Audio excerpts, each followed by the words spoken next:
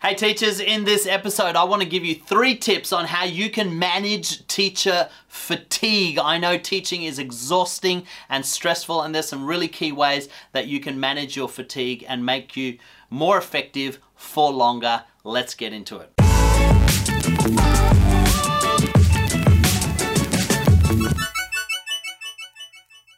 Before I get into it, don't forget to subscribe and follow on whichever channel that you are following so you don't miss any episodes. We put out tips every single week and we want to help you as much as we can. And please give us a like or a share and a comment just to let us know how we're doing, and if this is helping you, that'd be fantastic. Okay, the first tip for managing teacher fatigue is this. You've got to learn to pace yourself, or to put it in another way, take a breath, okay? Not every lesson needs to be up here. Not every lesson needs to be high intensity. Not every lesson needs to be high energy, all right? Some lessons can be quiet, and it's okay to dial the lesson down, especially if you've got stuff going on in your personal life and you need to lower the energy that you're expending. It's okay to design lessons that are a little bit quiet. Have times in your days when they are working quietly on activities by themselves. You don't have to be fully teaching explicitly all the time. Make sure that you give yourself that margin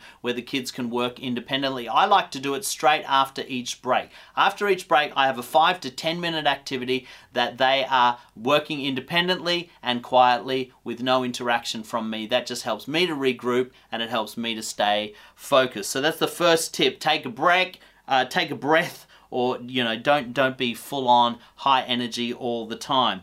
The second thing is this: you've got to manage your sleep and your nutrition and exercise, okay? If you're not eating right, that's going to affect your energy levels in the classroom. So make sure you're aware of what you consume and how that affects you. If you have high carb, high sugar diet, that's going to affect your fatigue levels and it will affect your ability to teach. Also, start moving. Whether you go to the gym or just walk every day, do some kind of exercise that you get your body moving and your blood flowing, and that will help you with your energy. And also, don't underestimate sleep. Sleep is so powerful in helping you to stay focused and engaged mentally and physically. So make sure you're getting the right amount of sleep for your body. I've got some other blog articles on how you can do that, so go and check them out on the Karma Classrooms page. So that's the second one. Make sure you manage your nutrition, sleep, and exercise. And the last one is this: avoid being the tyrant. All right, now I know this style of teaching is not as popular nowadays, and there's probably less teachers that take on the tyrant type approach, but I still meet these types of teachers from time to time. Teachers that want to be the drill sergeant. They're always intense, they're always angry, they're always operating at a level of 10 in their intensity, and that level of being aggro all the time or being intense all the time, it's really exhausting for you as a teacher. And it takes a lot of effort to put out that kind of energy all the time. So I would encourage you, try and take a calmer, more relationship-based approach to teaching.